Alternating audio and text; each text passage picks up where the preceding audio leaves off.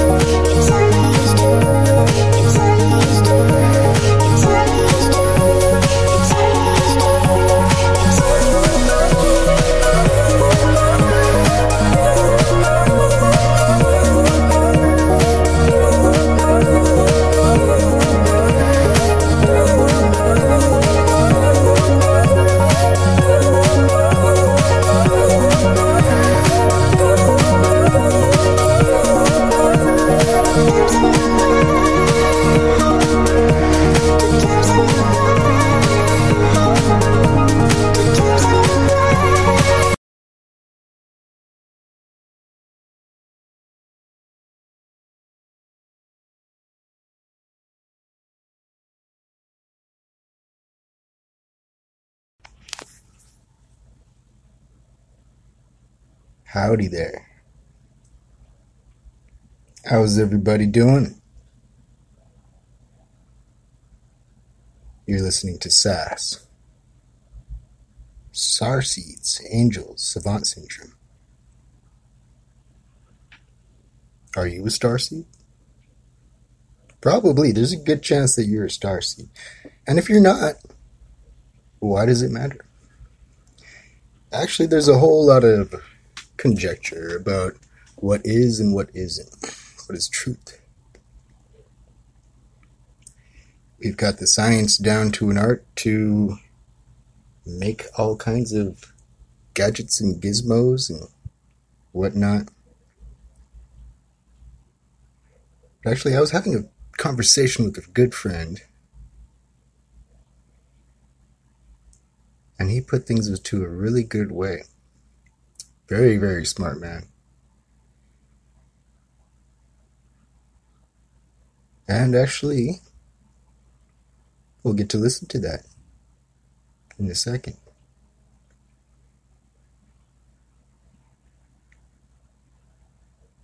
I want to iterate beforehand that there are natures to us, human natures. These are not things to be as an excuse, an offhand reasoning behind the flaws that we have. In fact, I would go to say that there's no reason at all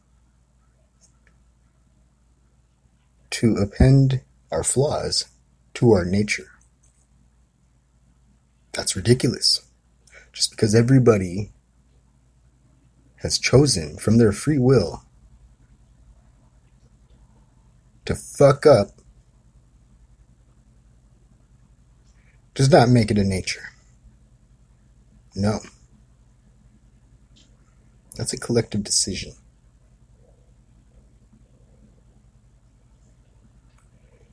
And I like to believe that most collective decisions are inherently cowardly. Now, unless, of course, you have reasoning, logic, and harmony behind as the primary motivator, well then, yeah, of course, and that would be more towards the side of nature. But, when you look at things in the world and you look at the aspects, well, it doesn't go so much towards harmony, And it seems to be, at least in the human spectrum, efforts against facing karma, or facing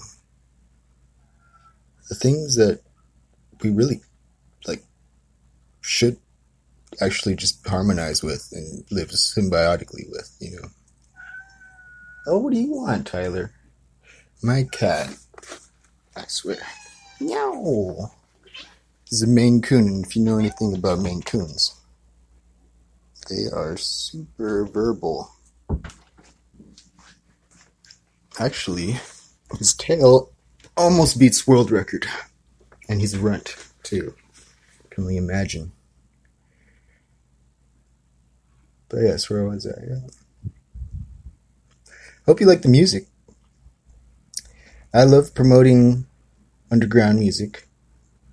That's basically all I do, really. I promote my friends. I promote cool artists that I find. And I only do it with permission.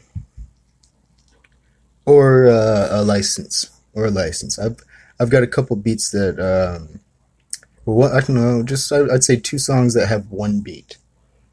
And I play those 2 songs, and I bought the license to the beat. And, yeah, really cool stuff. And I always promote and encourage the same.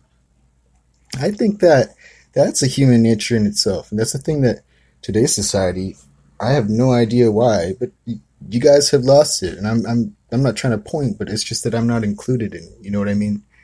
Like, I'm sorry, but I'm not included in that mind frame that a lot of y'all got, which is basically the mind frame of do not support your friends and do not support the people that you know. Negatively critique, yeah. Positively encourage, no. Which, I mean, if you understand yourself at all, if you know the dynamics of your emotions and your heart, you would know that masculine-minded logic, quote unquote, is really not logical at all. When you come at a person like that. Now, I like to tell a story. I made it up maybe a month or so ago to explain a situation. And that's how I do it, just like everybody through history, you're trying to explain something so that way the person understands. And when you say it with the logic, nobody gets it, because it's got to be from within. You got to understand from within, from the heart. And then you get it. All right, the story goes like this. 2 kids grew up in the same town. A boy and a girl. Same age. Now the boy picks up a guitar one day. Wants to practice. And so he starts practicing. Dreaming in his head like, oh, what if I was to become a star? And his mom comes along and says, stop that racket. That sounds horrible. You suck. She says that. Okay, this is my story, right? She said that. I mean, not my mom. Okay? Don't apply like that, okay? It doesn't always go like that. That's not how psychology works, no. Okay, but I do understand the thing from experience, but not my parents, okay? Anyways, let me go on. Okay, so the mom said to the son, his guitar playing sucks. Like that. She said it like that too. Sucks! Right, now he's like all bummed out now. Puts down the guitar. Kicks it. Walks away. One day, the boy is playing baseball with his brother. And his dad comes along. Is that my cat trying to come back in? I swear to God. Tyler. Anyways, his dad comes along and he sees him playing baseball with his brother. He says, no, you're doing it all wrong. You're doing it all wrong. Look at that stance. Wow. Starts mocking him, right? No. Here, give me that baseball bat. And he shows him, right? He grabs it. Starts showing him how to do it. He's basically scolding the kid. Then he says, here, you do it, And the kid lightly grabs the baseball bat and starts practicing the swing. And he lost his will now, He doesn't want to do it. He's just embarrassed now and has no will. And the father still starts, scolding him and telling him how he's doing it all wrong. He ends up not wanting to play anymore, of course. He doesn't want to play baseball ever again after that. In fact, he grows up. The same thing happens to him every time. And he grows up a nothing. With no will. No fire. Deadbeat? Probably ends up killing himself. I don't know. I mean, hey, that's how these things happen, mind you. Pay attention. 800,000 people die a year from suicide. That's 4 a minute. Was it? No, wait. I think it was 1 every 4 minutes, sorry.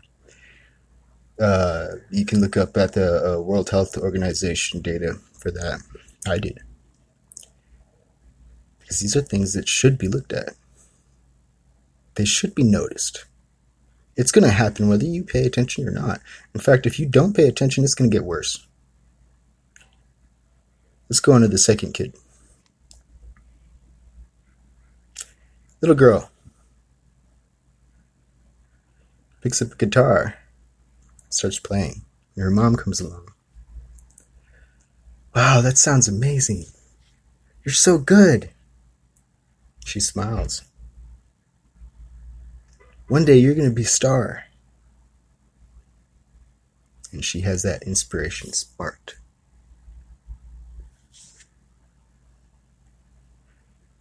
One day she's playing baseball with her brother, and her dad comes along, and he cheers for her. That's my girl. Good job. And she smiles. She grows up with encouragement. She becomes a star.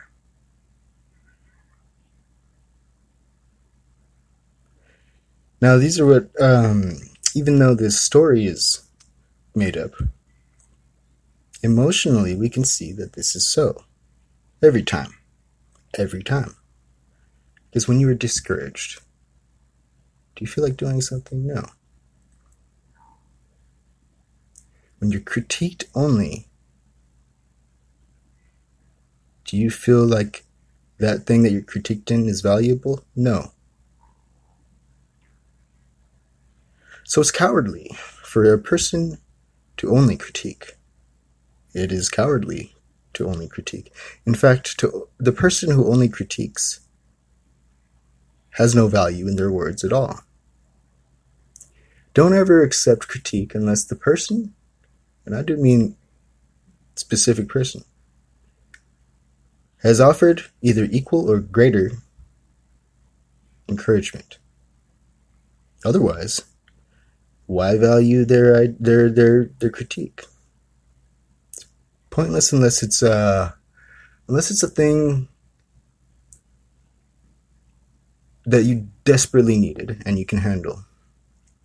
But the thing is that it's more important to cultivate the fire within you. It's more important to keep that fire going. Otherwise, what's the point? The thing is over. You let that fire die, and the passion is gone, and the meaning is gone. In fact, it would be a great thing, I think, if you decided to go and compliment somebody. Anybody. Practice it. It'd be healthy for you. It'd be healthy for humanity.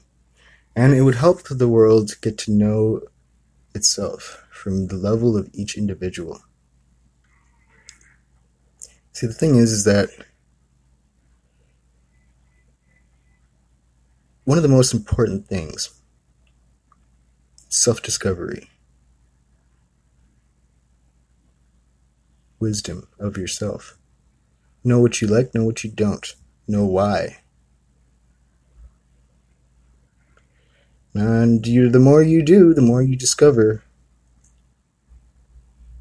there are dynamics that are universally true. These are what make up consciousness. We could append things to chemical responses from the brain and endorphins and all of that jazz. And the thing is that when you're a neurologist and you're appending all these labels to these chemicals and these reactions, well, you still end up with nothing, having no idea how it works at all. Read about it. That's all they ever say. I can't quote the exact or cite the exact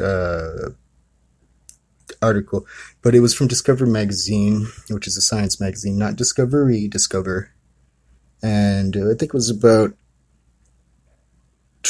12 years ago. Yeah. On neurology, obviously. And non-locality, conscious non-locality. In any case, the quote goes, "We cannot find the man behind the keyboard.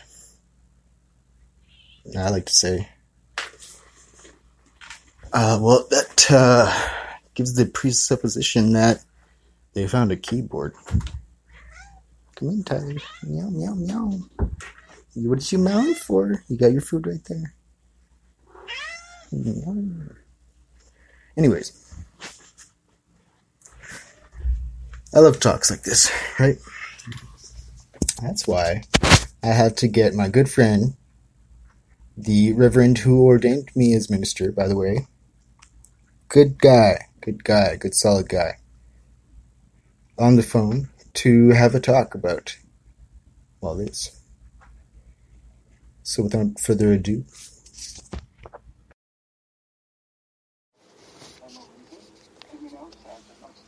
I think most people would get pissed off by freaking getting asked that.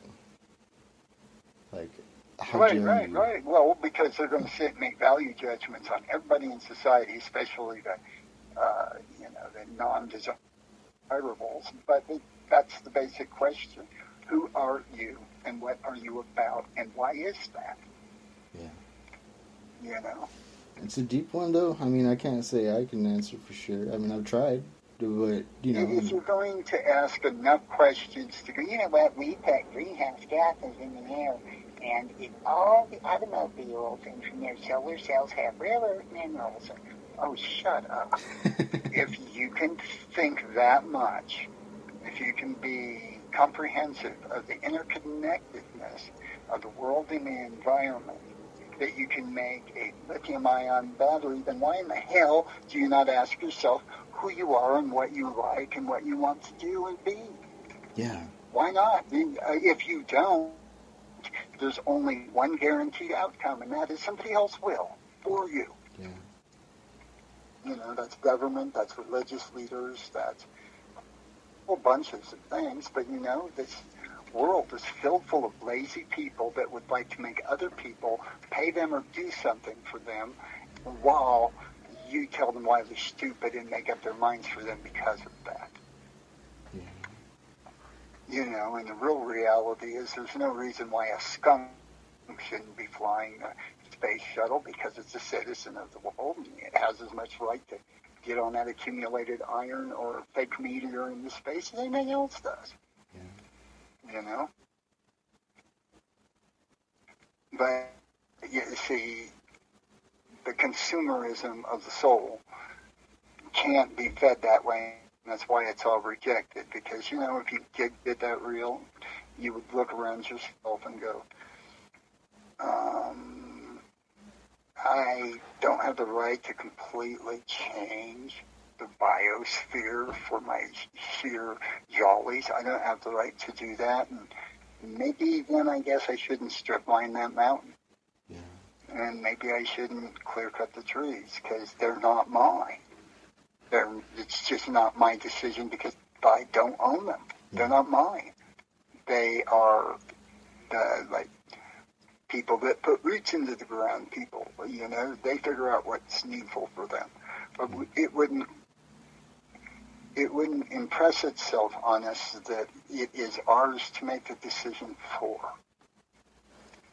Did you hear about the what is that? The Amazon fires? Like I just from what I heard, basically like yeah. It's like the natives won a court case against the people that were trying to chop it down, right? And so then I think like hours later after they won, the place catches on fire. The Amazon catches on fire. Mm-hmm. Like that's so childish. I think it's like, you know, it's fucked up. Mm-hmm. It's not well, you know, though, we make ourselves important even with our hubris in our modern world. The Pueblo people, American, you know, Native American Pueblo people, Four Corners area, they made a mistake very similar to what we're doing right now. They had a religion that focused around hold on, I'm trying to get the word in my head. Migration, there it is. They had a spiritual belief in migration, so there were 5 sacred mountain peaks. And so the Four Corners area of the United States is actually right in the middle of them. And he had 5 mountains, and so it was traditional for the very loosely native for a tribe, clan, or family to every 1 to 6 generations pick everything up and move to the next area that had the next sacred mountain in it. Huh. And, they had long enough vision that they weren't trying to, achieve all. So you were supposed to go to all 5 mountains. That was the big deal, and then what that did was it connected the upper and lower worlds. So everything worked. But they didn't have, this all needs to happen now. So, it started the furthest people were the mound builders of Cahokia in the Mississippi Valley. And they started that migration. And so things changed generation to generation. That was about 650, 700 years ago. And right around that time was a dip in weather stuff, much similar to what we're doing now. But that Four Corners area, what didn't used to be a desert, that was all lush green trees. What? But when you get people that migrate through there for so many hundreds of years, you're losing count. They denuded the whole place down to the last twig. And that's what happens when you move into an area, use what you need, and then you move out overnight. Another family moves in and picks up where you left off, but there's no, I'm staying here and this is my universe, so I'm going to plant some more trees or do this or do that. No, you're not looking at the land as something to be cared for your future, because your future is to unite the upper and lower worlds, life and death. So you're always looking forward, and everybody was vague about what happens at the end. Yeah. But everybody made migrations, no one planted trees and turned it. That's why it is today. That's amazing. And and that is total. That totally wiped it out. That's why it's a desert. So, we as human beings have done this before. And we've done it a lot more than once. That I'm assuming that they went in a circle, to each mountain. Because that totally, they actually did a sun dance. That's like that's like a perfect way to symbolize the astrology chart. We go around. You got it. And we have our perspective. They kept the everything and made these migrations happen. Were the star keepers. Ooh. So yes, it all began, and like I said, with the mound builders in Mississippi, because to ancient man, the mountaintop was the sacred holy place where God was. Okay. And in Egypt, it became a pyramid because it was flat in Egypt. And the same with the Cahokia Mound area. It was all very flat. So people for 9 or 10 generations hauled a basket of dirt and threw it in a pile until they made an artificial holy mountain that the sacred and divine lived on top of. And that's true for all Neolithic peoples all over the world. They had an almost identical veneration of the mountain. Yeah. That's cool, though. That's cool. Mm-hmm. It's amazing because it sucks because we don't have that kind of traditional values anymore. our consensus reality is filled with little authenticity, fake, manipulations. That's that's what prescience comes from, is authenticity of soul, and self-awareness breeds prescience in yourself. And that leads you to, like they did in ancient times, you were one-on-one with the universal power. And what happens in your life was a direct communication to you from up there or out there, direct. And you interpret it the best you could. But if you were animist, at least it would be an interpretation that was organically healthy for the environment and your future generations. Yeah. So. What do you think is going to happen? And they call those people primitive. See, with like animism, the point that I love most is some medicine men have taught you, when you refer to other things outside of yourself, they're always people. Always. Under any and all circumstance, are always people.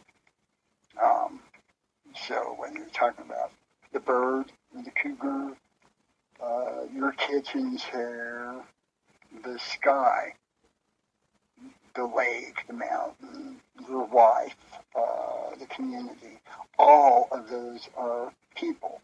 Yeah. And the big reason why that is all people are equal, and anything that is a person, even if you don't understand it, can't speak its language. If it is a person, it implies that you have the potential ability to form a relationship with it so that you may communicate back and forth. Wow. And the purpose of that is that you both are given harmony and fulfillment in the material plane that you share in this world. That is what it's for. And if you are looking at the blue sky as a person, most likely you're not going to strip mine that mountain because it's your mother or your grandmother. You're probably not going to strip mine it if you really see everything as a person. And if there's a doubt, then you go and talk to it. You go do a ceremony or a sweat until you establish a relationship, a way that you invented or intuited on how to understand what others' needs and wants are. And then act accordingly. If you find out that the ant mound would like to stay there and he doesn't want your town there, then you go, I guess we're now the ant people and we can't live here, but we will protect around it. Yeah. Then you become the ant clan. Yeah, that makes sense. But you don't destroy it. That's the point. Do you think? I think it would make sense. Do you think karma would play in the sort of circumstance for us as humans, where they, if we let's say did what we do and as we do it? Would what exist? As we do it, like we go and we build a house, right on the ant, place, and then we nuke it with chemicals. You think there would be karma for that? I feel like there would be, right? Yeah. Well, because there's no need for it. If you're living in balance, that tells you one of two things. You learn a way to live with the past, or you move away. You don't see one of your options as, how do I squish and kill every one of them? Yeah. That's a uniquely modern view. Karma definitely be part of the belief system, because if you don't have that way of relating to things, then you would be very painfully conscious of when you purposefully hurt or denied something else what it needed, solely because you thought you had the right, or that you understood it, that you were clearer. Ooh, this is sensitive ground. I just realized because it would be a part of ourselves, right? You know, there would be that part of the subconscious, or maybe something else that does know that, and then that would have like a cognitive dissonance with us. Yeah. Well, how many people pick an ant up and look at it? Not just go, look, it's an ant, but get down there close enough to see that it's like looking at you and smelling you, and its little eyes are like, you know, and just because it only lives for the summer, yeah. Well, it doesn't experience time the same way we do, because we've got like a little overactive like record keeper up there. Yeah. So, you know, that 3 or 4 months is probably an ant-eternity a long life. Yeah. Why would, when it's looking at you on your finger and going, wow, look at how big that person is. I could walk all over it. It's as big as a mountain. Why would we think that we have more rights than it does to take its home away from it and live there ourselves? Why? When there's so much available to the world, because all other creatures can see that. Yeah. And they actively act on that. They get what they need from their environment, not thinking at all that they need to move another species somewhere else. You know, so, you know, it's that higher frontal lobe shit that has, you know, given us our gifts and made us evil. We got to take back. You know, I truly, to be honest with you, I don't know if life wouldn't be a little happier if I was a Down syndrome person or something. Yeah, I say the same thing sometimes. Now, it wouldn't be easier living in this society, but just the act of having Downs, if people weren't, you know, like doing what they do, I've taken care of enough clients that had it that, well, I can say one thing, they enjoyed their day more than I did. Yeah. They enjoyed their food better than I did. They were grateful for the things they have more than I am. And no matter how ugly the day got, you know, with a confrontation or fight, they felt just the same as other people, but the difference was they go to sleep, and in the morning when they woke up, their eyes would pop open, and the fucking universe began again. Yeah. You didn't sit and remember what everyone did to you the day before, and the week before, and the year before, and the season before. You got up and tried it again. And, you know, if someone decided to smile at you rather than make fun of you, then you have a rockin' day. And that could begin the rest of your rockin' life could begin tomorrow morning, every day for the rest of your life. And I don't know that that's a bad thing. That sounds really beautiful, actually. Yeah. I mean, I took care of this one guy that he was so small. He's like a little dwarf, and when you give him a bath, you could see the scars all over his body from the institution and society. He had been abused so much.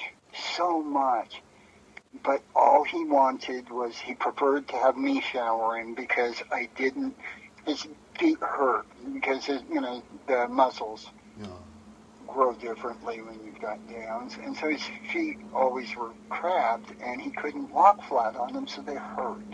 And he needed to get out of the shower slow. And he liked to shower. He liked hot showers just like anybody. So, but no one would just let him take his time. Oh shit, it's the morning. He had his hot shower. He's got some Aerosmith waiting in the kitchen, and he wants to touch everything slow as he walks to his clothes. And he'd love it if you didn't pull his hair when you were combing it. And he had a smile, and when you did those things, or you saved like a blueberry muffin because he liked those more, his fucking soul lit up. He thanked you. He so appreciated you for who you were that you would do that for him. And other people looked at his life and go, God, I so wouldn't want to be him. Look at all the things he has to go through. You know what, though? If you wanted to make up, there, in sign, you could just go, I'm sorry. And then give, food is a good gift because it makes the body feel good. If you said, I'm sorry, and gave food and tried hard not to do that again, you were forgiven. You were fucking forgiven. And everybody got over it. So, You know what? Universe. Yeah, I think you just inspired me. I think I know what I have to do now. I'm gonna go and help out Ayana. I'm gonna help her with her business. I'm gonna make her something. Okay. I think that because I mean, I know you weren't meaning that metaphor, but I didn't even mean to, But the way you said it, though, right. I think I should. No, I also don't believe in coincidence. I believe that sympathetic people come together at certain times, not because of a given need or drive, but come together because they can be open and be humans. And if you do that, then all of a sudden one of you, if you're receptive to each other as humans, one of you will inspire the other to go do something, and then you go do that and report back later. Yeah, you're so I'll very talk good. to you later. You're very good at that, though. Yeah. Well, but you are receptive. Oh. That's the difference. I You. try with the world every day, and for most of the year, I get nowhere. And that's the way it is. You are receptive. Thank you. That's why it happens more often, because you're receptive. I'm glad we had this talk, though. You definitely lit up a lot of light all over the place. You just lit up light all over the place, man. Every direction. Well, that's your real brain. That's a real brain. The real brain isn't housed in your body. The real brain is the connections you make and the sparks that they give off that you notice in the world around you. Oh, your wow. neural net. That is the most profoundest thing I've ever heard. That just blew my mind. Wow. Yeah, well, that's a good one. Well, good. Then it should empty it. You should just get rid of everything and start it over again in the morning, and then think of how much service space you've got to do anything you want with. That's true. So, I will talk to you tomorrow or so. Yeah, definitely. Okay. You have a good night. Alrighty. Hey, good night. You sleep well. I will. Okay. Bye, Joe. Bye.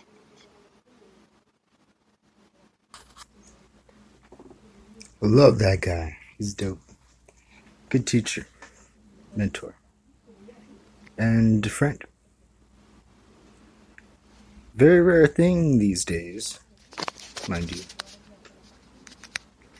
Very rare. And I do not blame society. I do not blame the government. I do not blame the schooling system. I do not blame the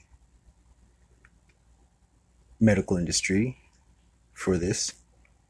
Actually, I wouldn't say it's anybody's specific fault. We got caught in a dimensional dynamic, a logical fallacy in our ways of going about the world. That's what it is, in my opinion. If you caught in that conversation at all, he talked a bit about a native clan who would pick up all their stuff and travel between, I think it was 4 or 5 sacred mountains. I can't remember. And they would just keep doing that until the whole place became a desert. Now, if you picture it, I mean, that's the zodiac. A 2-dimensional platform, if you will. And from each sign, we have a perspective, a value. a thought about what is real. As you move along through each sign, your perspective changes and your values change in an evolution of sorts. But it's cyclical. You find that none of them actually contain the truth. Now, as the natives kept doing this, they kept chopping down trees and decimating the land, which is pretty much how things happened with us. Now, we could start things off in a historical sense of whenever, really. But there are key moments in history, in American history, let's put it specific, when things changed and made a mark. Let's start off with Abraham Lincoln. Sure. Well, he saw the rise of a corporate entity. The corporate entity was the banking structure. And the structure devised a plan. Nowadays, we call it the fractional reserve banking system. Genius plan in the sense of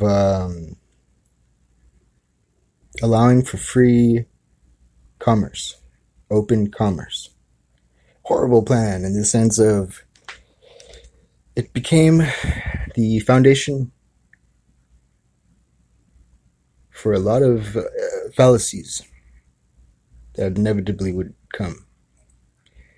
You see, this specific debt-based system was inherently faulty.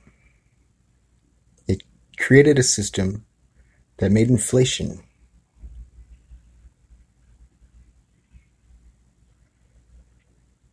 before that, things were more resource-based.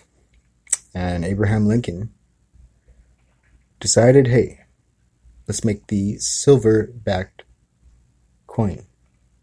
A coin and monetary system of America based on a resource, silver.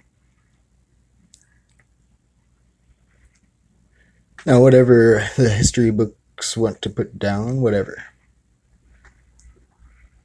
But history cannot wipe clean. Well, it could. I mean, sure, it's happened before. Yeah. But it hasn't wiped completely clean. The evidence, it goes to show that Abraham Lincoln wanted a resource-based economy. And it makes sense. And guess what? The silverback dollar, it went through. And it even survived for a bit after his assassination. Of course, it's not here anymore, so it doesn't exist anymore, right? It only lasted a couple years, but and then we went into the debt-based system that we have today. And everything gets so technical, right? Nobody really wants to hear any of it, so we ignore. The people who know the things and words are arrogant sounding. And we get insecure, so we don't listen.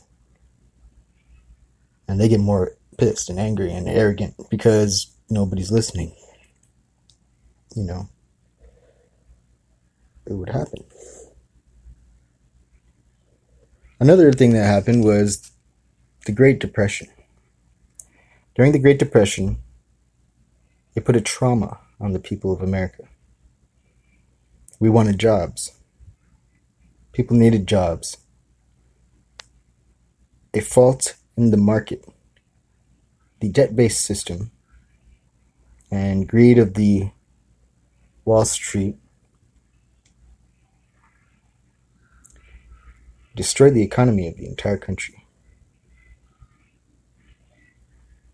There were factories, there were resources, there were all of these things to help things go about. But the system itself fell. There was the people to work, there was the product to make, There was the people who wanted it. But for some invisible, imaginary reason, and it is a imaginary reason, because we are the only ones deciding what the value of something is, we choose that. That's our decision. It makes no sense to claim that everybody had to just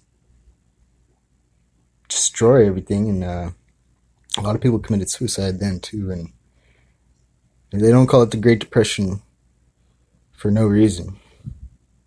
If you've ever read anything from John Steinbeck, well, then you know what's up. The Great Depression, what it did was it left us with a void, and nature abhors a void.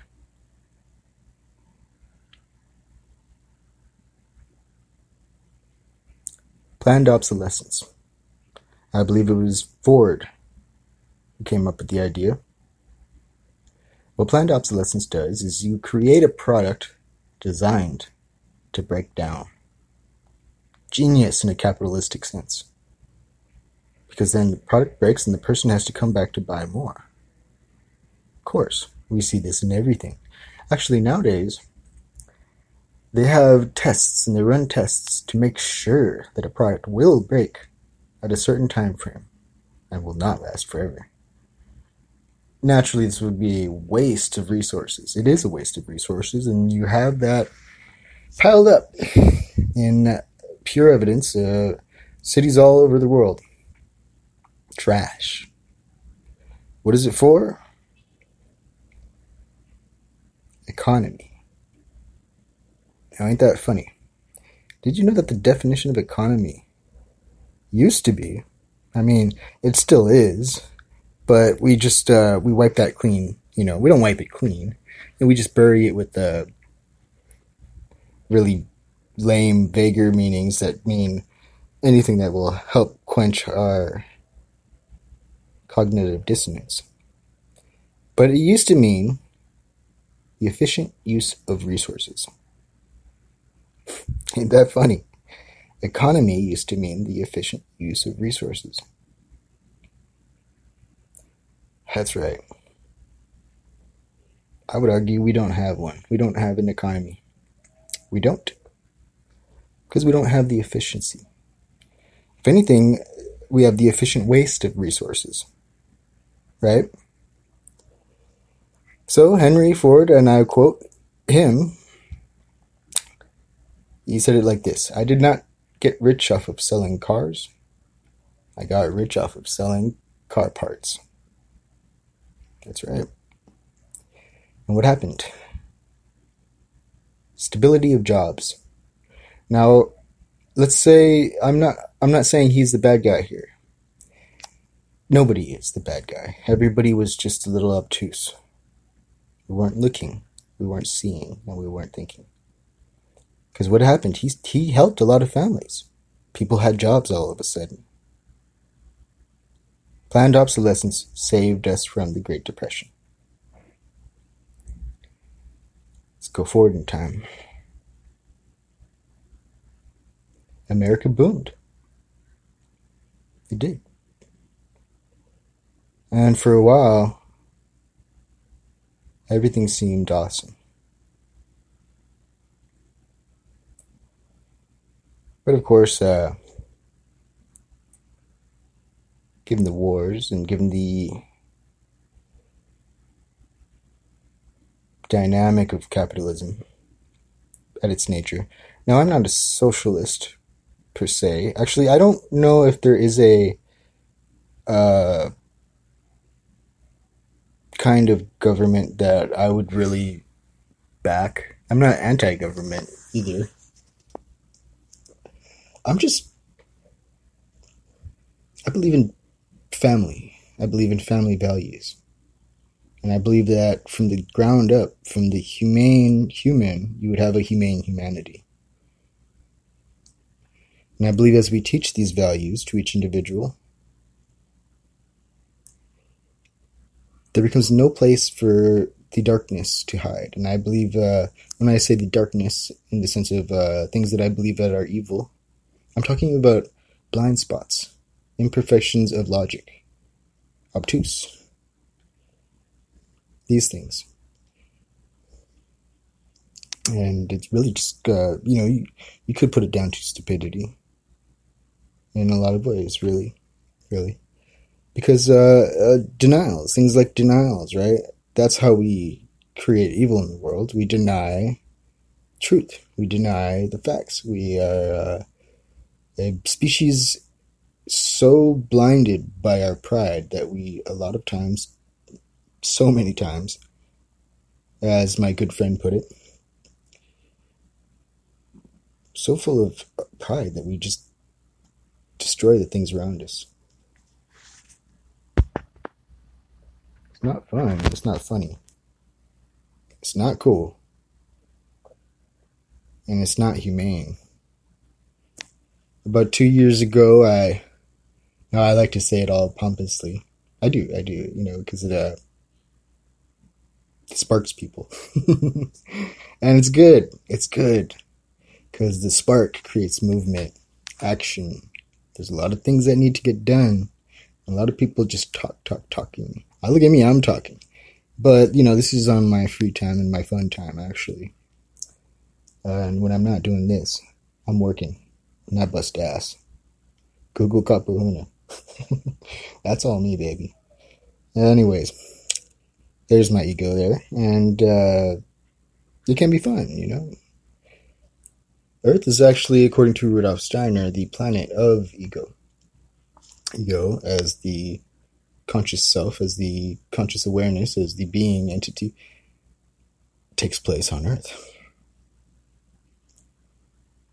Now the thing is that you can't deny your ego. You have it.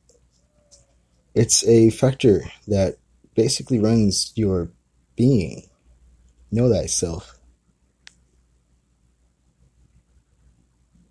I'm not saying worship it either, which is what we have a lot of people doing nowadays. The whole self-love movement, it came at a wrong angle, I believe. It gave people the excuse to be narcissists. It really did. And it's the opposite of what Christ taught, so it's anti-Christian. It's anti-Christ. Edgar Cayce talked about it in his book, based on the readings of the Book of Revelations that he did. Now, if you don't know Edgar Cayce, he's termed the sleeping prophet. Passed away, I believe it was in the 30s. Was it 35?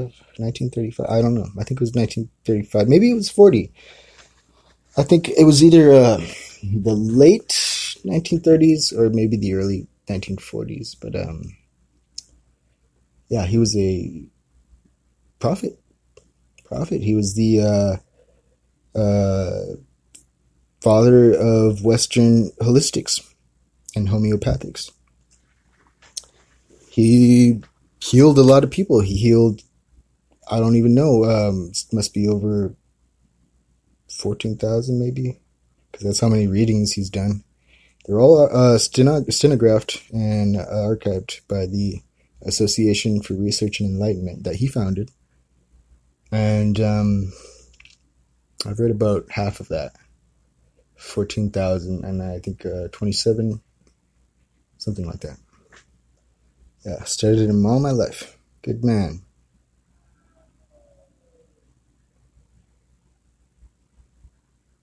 Actually, there's an interesting one right there, too. I like to bring that up. About 100 years ago, there were certain individuals that changed the course of history for the world. They did huge things. Edgar Cayce was one of them. Besides building the first all-free hospital in America. It didn't last, sadly. He brought spirituality to a whole new level. He wasn't alone, though. More towards the east, you had Madame Blavatsky and Rudolf Steiner. Actually, Madame Blavatsky, she actually went to America and stayed there for a bit, I think. I think it was probably same time as Edgar Cayce doing his readings, actually. I can't remember exactly. Madame Blavatsky, she was something. Something. Wealthy family. Had a whole lot of books. Very old books. Because her parents used to travel all over the world. Excuse me, I live in the ghetto where the hood rats hood. And it's probably a weekend. I don't even know. I barely check anymore. It's a day. It's another day. Anyways, yeah, Madame Blavatsky. She was, I believe she was with what she called the Great White Brotherhood, or something like that. I don't know too much about all that. That is what it is. I know that some of the old papers from the Rosicrucians had published a few of her stuff. I couldn't quote exactly which ones, but yeah, the Rosicrucians. Which, by the way, it's crazy, but it turns out San Jose, where I live, by the way, has one of their biggest. What would you call it? I don't want to say temples. I don't know. Lodge? Yeah, lodge. That sounds about right. That's one of their biggest lodges. And, yeah, that's that. Moving on, we got Rudolf Steiner. Rudolf Steiner. I've heard that, some people called him racist. I don't believe that's true. I don't even think that's possible, Rudolf Steiner at all. Not from what I've read. But maybe I'm mistaken, because I haven't read it all. I haven't read all of his work, and there's a lot. He was a mystic, and he understood things about life in the world in a way that we just do not. Well, I do not. Maybe you do. I don't know. But a very amazing man. He was well studied too. But he grew up as a kid perceiving things in a way that he was slow to realize that nobody else perceived in it. He actually founded the biggest school system in the world. Now, they don't publicly say this a lot. It's kind of like a Hogwarts of sorts, because it is kind of magic-based. I mean, it's esoteric. It's no, let's not call it esoteric, because they're not like super hidden. They just have different names. They don't exactly say that they're Rudolf Steiner schools. The Waldorf schools. That's right. And they're all over the world. All over every country. And the kids that go there, amazing, geniuses, brilliant, peaceful, calm, loving, content, artistic, creative. Very different kind of kids. I would suggest, if you were to put your kids into any school, put them in a Waldorf school, a Rudolf Steiner school. They will learn matters of the human heart and humanity. How to integrate their individuality into a life of meaning, self-growth, self-development, encouragement of others, family, community, and humanity. And if you don't want to do that either, homeschool them. Edgar Cayce was also against the institutional schools. Maybe he was doing it specifically, saying it for one reading. Exactly, I don't know. I can't quote the readings there, so go lightly on the on that spectrum. Take it with a grain of salt and a shot of tequila. I don't drink, but hey, when in Rome.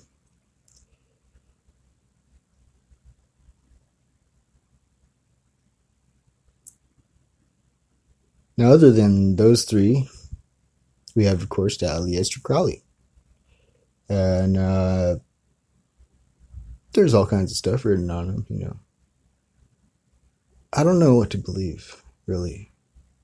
I don't. I really don't. Nowadays, it's just, you know, people say that he did shit, but I don't see anything in his writings about, like, bad things, really. And, like, I do know for a fact that a lot of times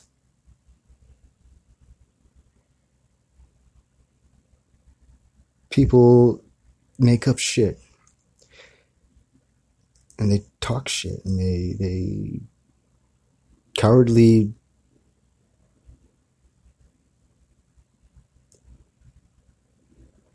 they cowardly work in those shadows like snakes and spit venom. So I don't know what to believe there with that Aleister Crowley, because I've also heard that he was very Christian. I've also heard that he was a very awesome guy, that he did a lot of good, you know? So I don't know. I really don't know. Actually, that I'm trying to remember the name of the guy, but it was the podcast, actually. No, podcast or radio show. It might have been Coast to Coast. George Norrie. Might have been. Probably was. It was either that or NPR. Pretty much the only two that I used to listen to back in those days. Yeah, there was a couple more. But anyways, yeah, no, I heard that his image was bastardized because people got jealous because he, excuse me, I just ate dinner. I'll remember that next time. Because he was a little too rambunctious, I guess, you know. He was a little too, you know, he made big moves and he swang his thing around pretty hardcore with it, you know. What is that Roosevelt said? Walk hard or walk tall and carry a big stick. That's how he did it. You know, that's how Crowley did it. Now, I don't know too much about him. I heard that there was a new book out, actually, about him, that in the book goes to show evidence and suggest that he was actually a spy. And I've never read it, but I've talked to people who have. Well, I've talked to one person that has. And actually, my mentor that you heard earlier. And he said, you know, basically the book goes to say that, you know, it seems like he was. Seems like he was a spy. Maybe he was. You know. This is a very weird time in those times. And, oh, yeah, you also had Jack Parsons, right? The rocket scientist. Who, what it seems like, was pretty much like Iron Man. Kind of looked like him, too. As in Tony Stark's image. Strange thing. There was a couple more people, I think, in that time frame. Oh yeah, Tesla, of course, Nikola Tesla, right? Now you had all these people in different parts of the world. Rudolf Steiner, because of him, well, he created the greatest, biggest school system in the world. Thank God he did. People are learning, and kids are learning how to build a humane humanity, how to cultivate that, how to cultivate harmony and community. That's awesome. Because that's not going to be learned in our regular school systems. Sorry. It's just true. Madame Blavatsky. It's because of her, actually, that America has such culture, has such a mixed culture. A lot of the Asian and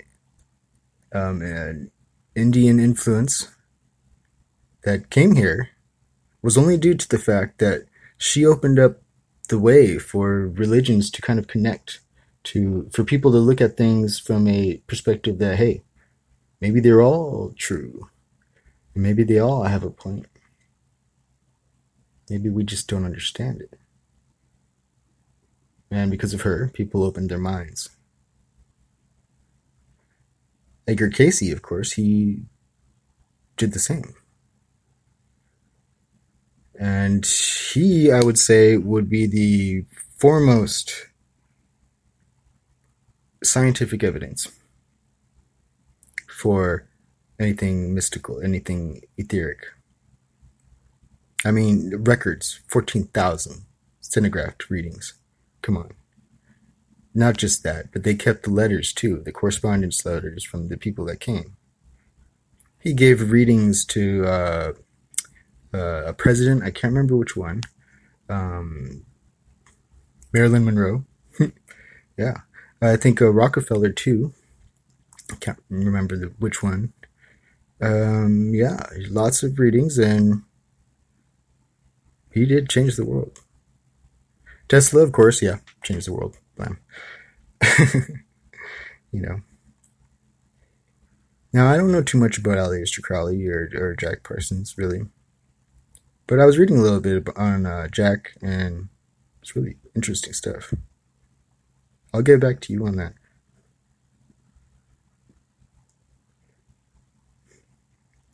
But the one thing that really trips me out and makes me even more curious is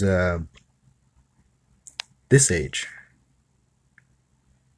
100 years in the future. There's some amazing people that I've met. There's some amazing people that I've seen. People changing the world right now. Touching lives. Guiding people. Helping people.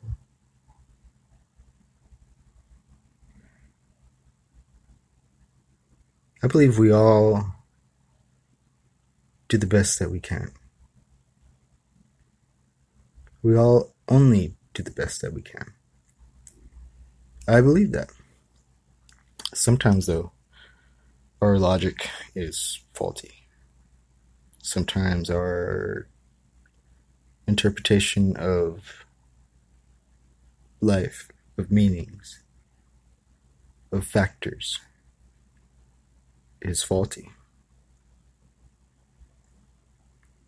I believe that it's between the cracks and creases and crevices of those faulty logics that evil persists.